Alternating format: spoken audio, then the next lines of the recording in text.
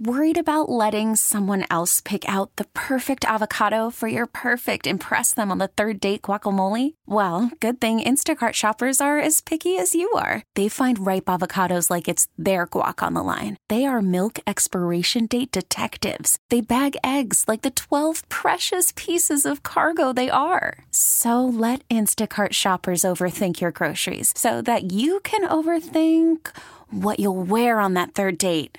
Download the Instacart app to get free delivery on your first 3 orders while supplies last. Minimum $10 per order. Additional terms apply. This episode is brought to you by Progressive Insurance. Whether you love true crime or comedy, celebrity interviews or news, you call the shots on what's in your podcast queue. And guess what? Now you can call them on your auto insurance too with the Name Your Price tool from Progressive. It works just the way it sounds. You tell Progressive how much you want to pay for car insurance, and they'll show you coverage options that fit your budget.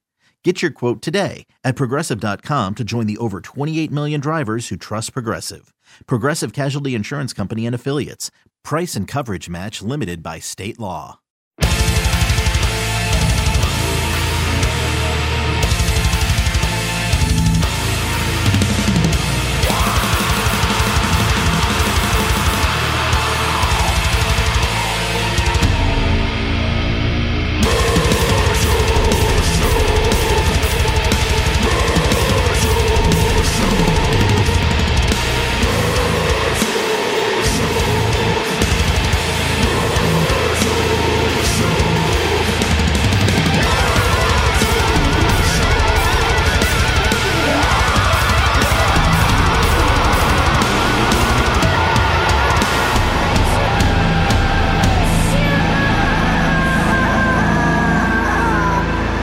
Hey, what's going on? Right now I'm talking with Darren Miller from a band called 96 Bitter Beings.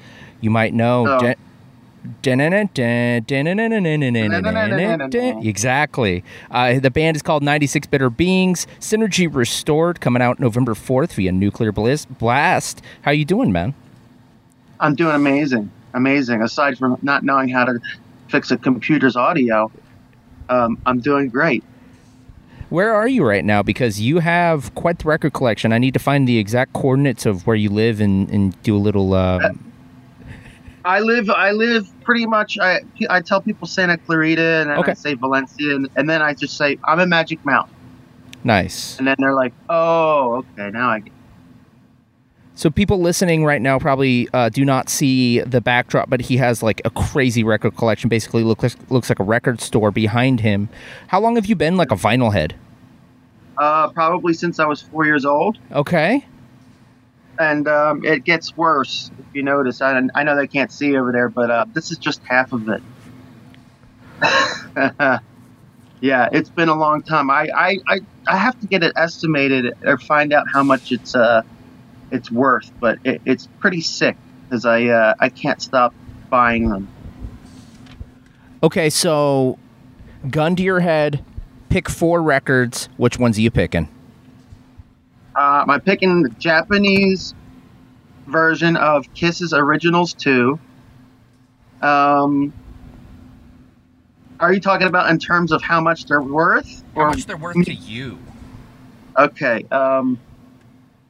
I'd have to take Gorguts, Erosion of Sanity. Oh, man.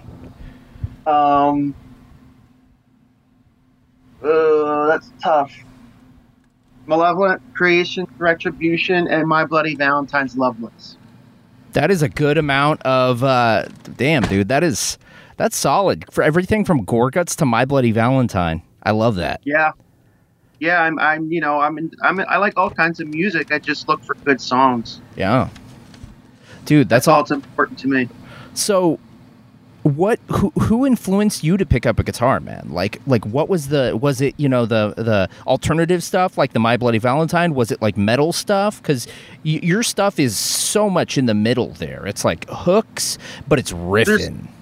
Right, because there's such a varied degree of influences. I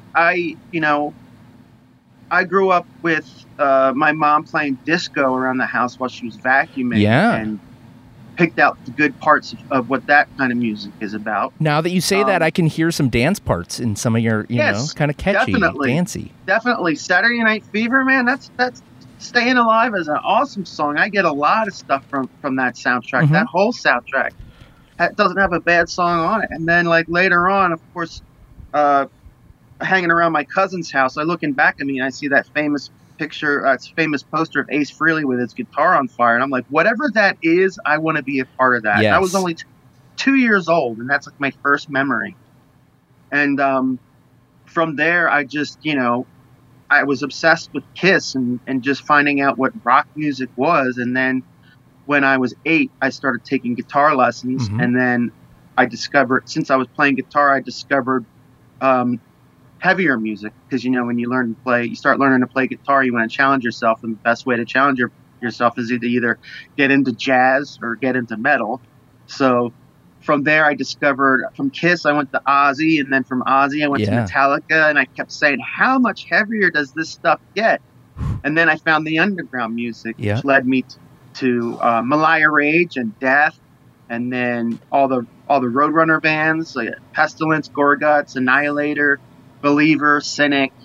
And then I just started to once I wanted to put my own band together, I just spliced together all of everything that I love, like My Bloody Valentine. I just, just stuff that was really bizarre. Yep. And I just somehow just made a mold of all the best of these types of music and made my own. Mm-hmm. That's just how it happened.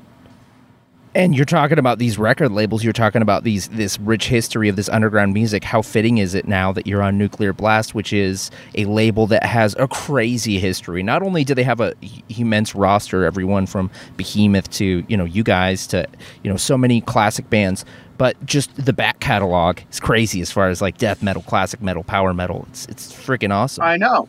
They're the best label in the world, and it's funny because if we had about 3 more hours, I could tell you strangest stories about how I ended up where I ended up. But we also were on Roadrunner. Yep.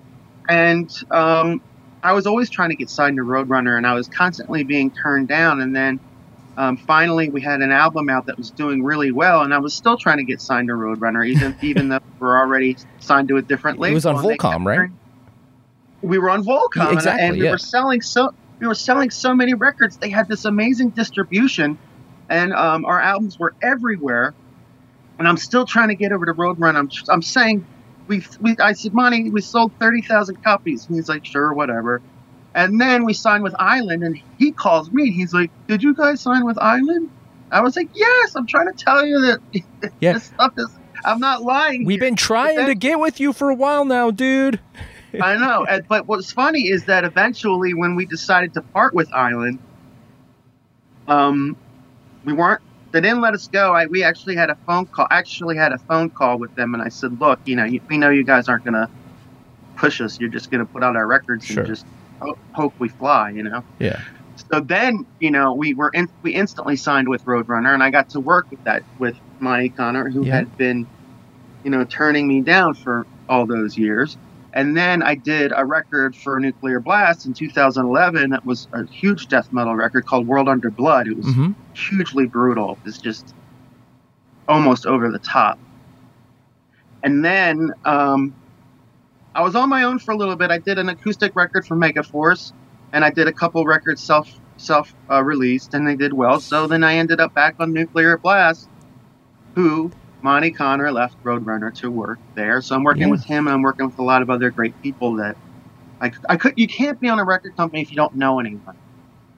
Absolutely. I mean, that freaks me out. Yeah, we hear it all the time. I'm a big podcast buff, and I listen to all these, podcasts, whether it be hip hop, metal, hardcore, punk. All these musicians will talk about how, historically, like they had an A&R who was all on their team, and they were gung ho, and then that person leaves, and it's like, well, now it's just you and a bunch of people who don't think you're a priority. So exactly, and that's funny because when we left Island, our A&R guy left the label at the same time, and I was like, well, that was a good move. Yep. But then, I was hanging out with I was hanging out with that band called Hoobastank we were actually friends with, but we weren't, we were just friends because we took them out on their first tour, and I was like, so what's Island like now that Paul's gone? And they're like, awful. Awful, man. Nobody there knows what they're doing. So that's the kind of situation that stuck in my head, and I'm like, God, that would suck if if the guy that was rooting for you and getting everything done for you just up and leaves, works somewhere else, and you're stuck in this contract. So yeah, I mean, I know a lot of the people at Nuclear Blast, and they've been friends for decades. So, you know, I just feel like there's a huge connection and a lot of friendship there, and it's not just all business. It's not just all, oh, I hope they give me a call back, or who is this, who is that. So we're happy. That's awesome, man. So I kind of wanted to chat a little bit about like the formation of 96 Bitter Beings. Obviously the namesake. I would assume you kind of just wanted to take, you know, this original songwriting, because you were kind of the brainchild, the mastermind behind CKY. From what I understand, those are your songs, those first couple records, and kind of just like take what those fans love, because we love those first few records, and then just kind of put your own stamp on it and venture off in your own lane with that original idea, right? You hit it right on the head. A lot of fans were saying, oh man, you know, we missed that sound and we're not getting it out of quote unquote CKY. Yeah. So I was like, you know what? I got a new band together where we were doing a 20th anniversary of another project that I did when I was in high school. It was 20 years since we had put out a CD by the other band called Foreign Objects. So we were working on that. The guys that I was working on that with, I was like, you know what, let's do a rock band. So when my grandmother turned 96, I said, it was the day my grandmother turned 96, and she sent me a picture of her giving the horns. That's so cool. I said, that is the name of the band. 96 has been a huge number. It plays a huge role in my life, and I don't know why, but it does. And I'm just running with it. So 96, the song 96 Quite Bitter Beings has put a lot on my plate. It's people. I mean, we started this interview going So yeah, I mean, it's a very important number. I have yet to find out why, but yeah, like I was saying, my grandmother turned 96. I said, we're going to need a name for this band. Obviously, I want to have a little bit of a tie into the past. So 96 Bitter Beings, it was. That's awesome, man. I'm stoked to hear this new record. Obviously, it's called Synergy Restored, like I mentioned in the beginning, out November 4th on Nuclear Blast. I wanted to kind of... So, I'm probably like so many people, where the first time I heard you playing that riff was the VHS, man. Before viral videos. The land speed. Exactly. The land speed. Before the viral videos, before, you know, you could just send a link to a friend, it was the CKY video. It was the VHS, my friend. Hard to remember that time. Isn't it hard to remember the time before we had the internet? Yep. I mean, it's so, I try to think about it, and I can't think about it. Like, I don't even remember. We used to just go outside and just film this crazy, stupid, and neighbors would get pissed off. And it was the only way to entertain ourselves, because either school was boring or summer was too hot or just something had to be done. And, you know, that's all it really was. We were taping stuff maybe a year or two before that. Just videotaping practice, like band practice, and videotaping everything. And then this came around. It's a very peculiar story, but it all came around, and we connected it East-West. And then East Coast and West Coast put it together, and it became what MTV called Jackass, and we were the soundtrack. And it all fell into place perfectly. It worked perfectly, even though people didn't understand CKY a video or CKY a band, or it was just both. It was its own entity. And, you know, we were the musicians, and the other guys were our friends, and they did all the stunts. That's just what it was. And then, the VHS tape. And then I used to have the whole box set with VHS tapes in it. And it's just so bizarre to think that was so long ago, but it really, I mean, it's crazy how long ago that was, but it doesn't seem like it.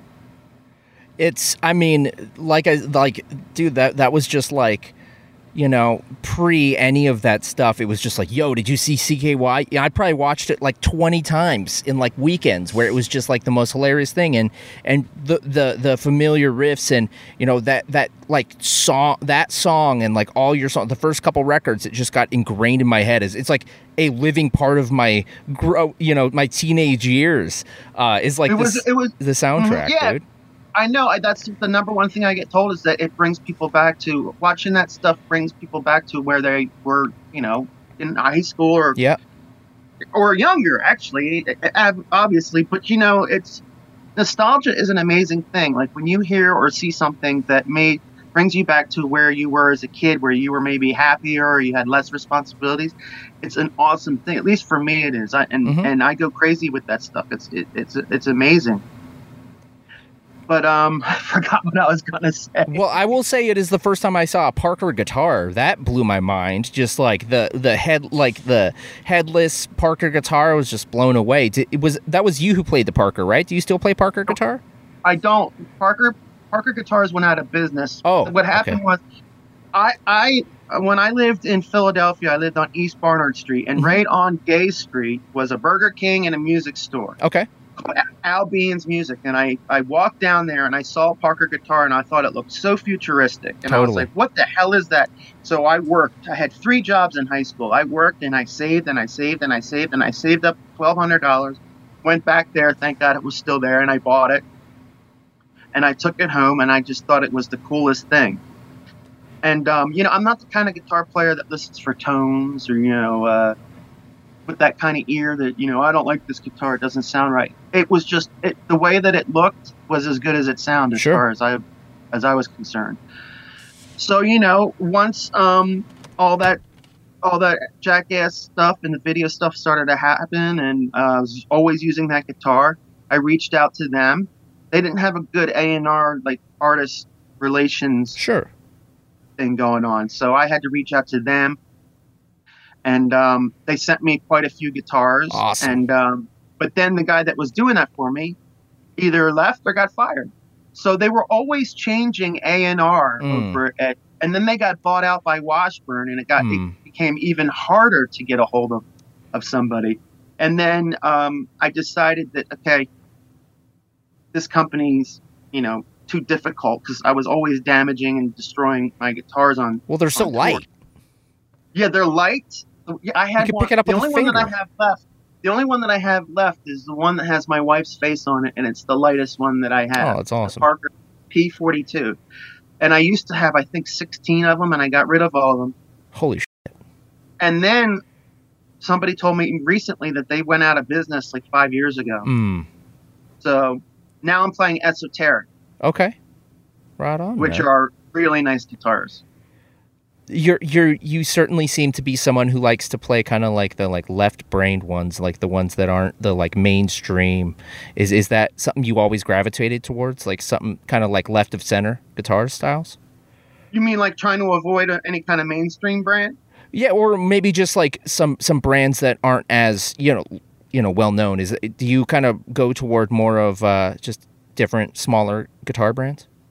Well, yeah, I mean, in a way, yeah, because I'm always trying to root for the underdog, anybody that's trying to come up, And there was a split second when I was with Jackson Guitars, sure, and I did a whole photo shoot. It was around the time I put out the World Under Blood record for Nuclear Blast. They hooked me up with Jackson Guitars, and I just found them because of the shape.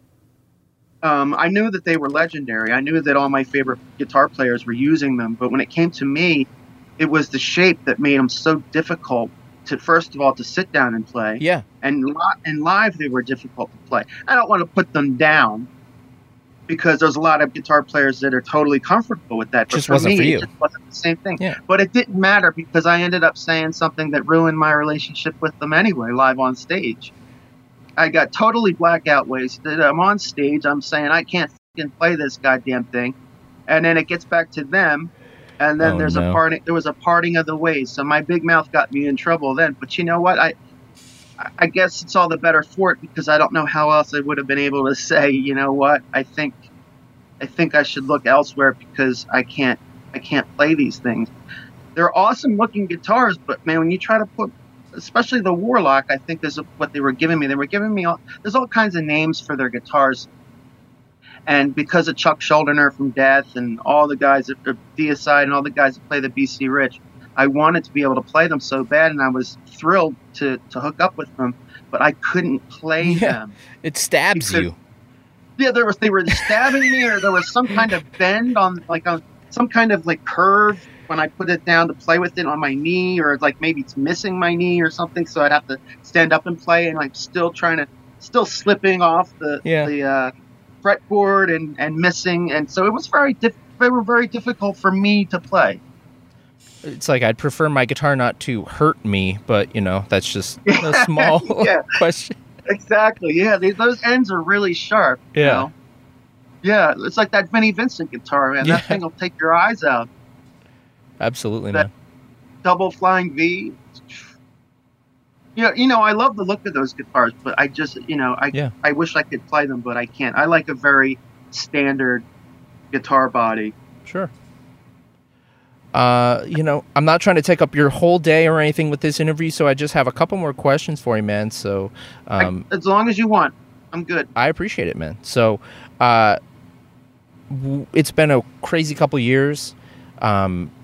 Music seems to be something that gets you through. Obviously, the backdrop is all music. You're an avid music fan, a musician yourself. But when you're having like a really shitty day, maybe if it was sometime during the pandemic or, just something going on, what's an album that you can reach for? Whether it be a heavy record, a slow record, a soft record, just something that will recenter you and bring you back to a good place.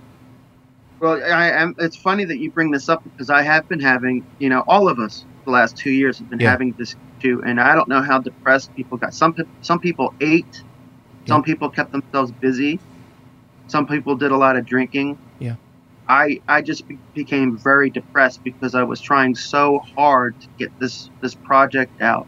Yeah, and whenever I would find myself, even if I was in a mood to get off the couch and not binge watch TV shows, when I'd come in here and I'd listen to music, it was usually Anathema,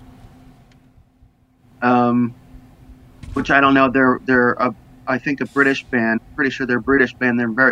They started out as a death metal band and then became kind of like Opeth or kind of like that style. Catatonia.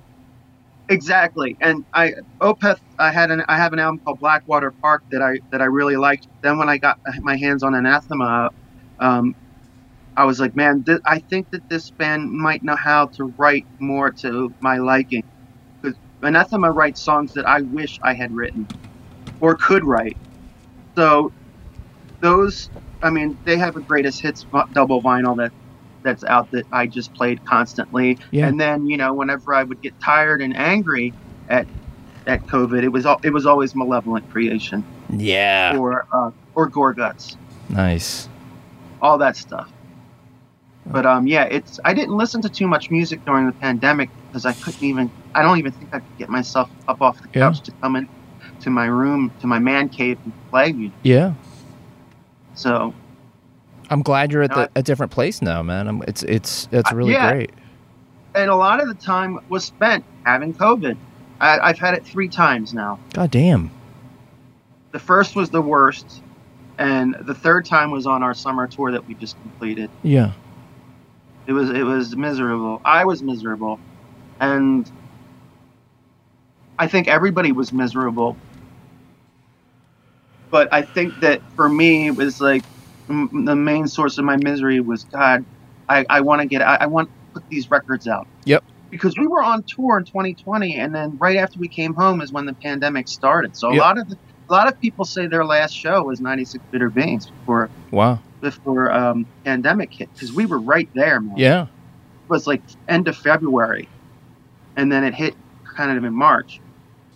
And then as soon as it stopped, we got right back out there, and we just finished 5 weeks. But it was difficult for everybody. It was just awful. That's my phone. Well, the album's about to come out, like you said, November 4th, Nuclear Blast, Synergy Restored, 96 Bitter Beings. Darren, I got one last question for you, man. Pick a scar on your body and tell us the story of how you got it. Okay, I got one scar. And without anybody jumping to conclusions, it's on my wrist. Okay. Looks like I probably tried to kill myself. I don't know if you see it. Yeah, I see it. Here. Yeah, right there. And then right here. Okay.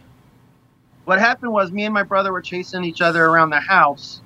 I was in 5th grade. Yep. And I was just about to catch him, and I slipped, and there was a glass on the coffee table.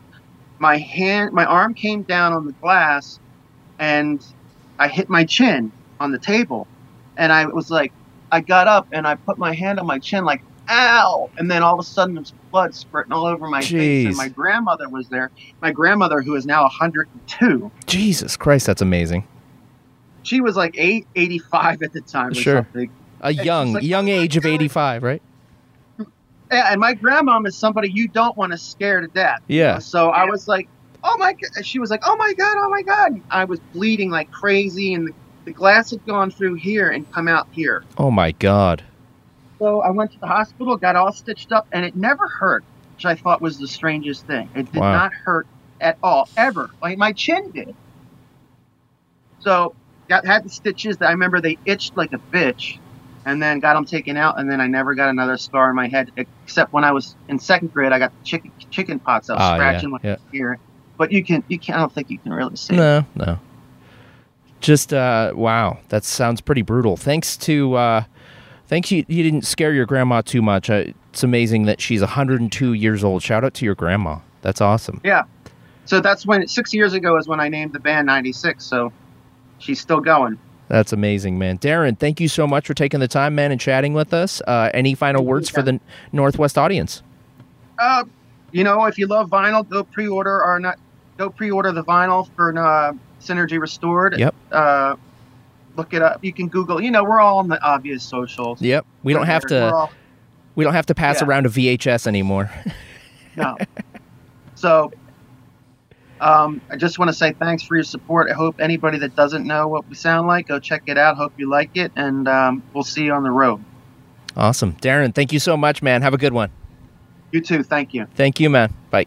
This episode is brought to you by Progressive Insurance. Whether you love true crime or comedy, celebrity interviews or news, you call the shots on what's in your podcast queue. And guess what? Now you can call them on your auto insurance too with the Name Your Price tool from Progressive. It works just the way it sounds. You tell Progressive how much you want to pay for car insurance, and they'll show you coverage options that fit your budget. Get your quote today at Progressive.com to join the over 28 million drivers who trust Progressive. Progressive Casualty Insurance Company and Affiliates. Price and coverage match limited by state law. We really need new phones. T-Mobile will cover the cost of 4 amazing new iPhone 15s, and each line is only $25 a month. New iPhone 15s? It's better over here. Only at T-Mobile, get 4 iPhone 15s on us and 4 lines for $25 per line per month with eligible trade-in when you switch. Minimum of 4 lines for $25 per line per month with autopay discount using debit or bank account. $5 more per line without autopay, plus taxes and fees. Phone fee at 24 monthly bill credits for well-qualified customers. Contact us before canceling account to continue bill credits or credit stop and balance on required finance agreement due. $35 per line connection charge applies. See T-Mobile.com. Spring is a time of renewal, so why not refresh your home with a little help from Blinds.com? We make getting custom window treatments a minor project with major impact. Choose from premium blinds, shades, and shutters. We even have options for your patio, too. Blinds.com invented a better way to shop for custom window treatments. There's no pushy salespeople in your home or inflated showroom prices. Our design experts can help you find the perfect window treatments on your schedule. We'll even send free samples directly to you. Plus, we can handle the measuring and installation for you. Unlimited window treatments installed for just one low cost. And with Blinds.com, you'll always get transparent pricing. No hidden fees. Our free shipping and 100% satisfaction guarantee can put the spring back into your step and into your home, too. Shop Blinds.com right now and save up to 45%. Up to 45% off for a limited time at Blinds.com. Blinds.com. Rules and restrictions may apply.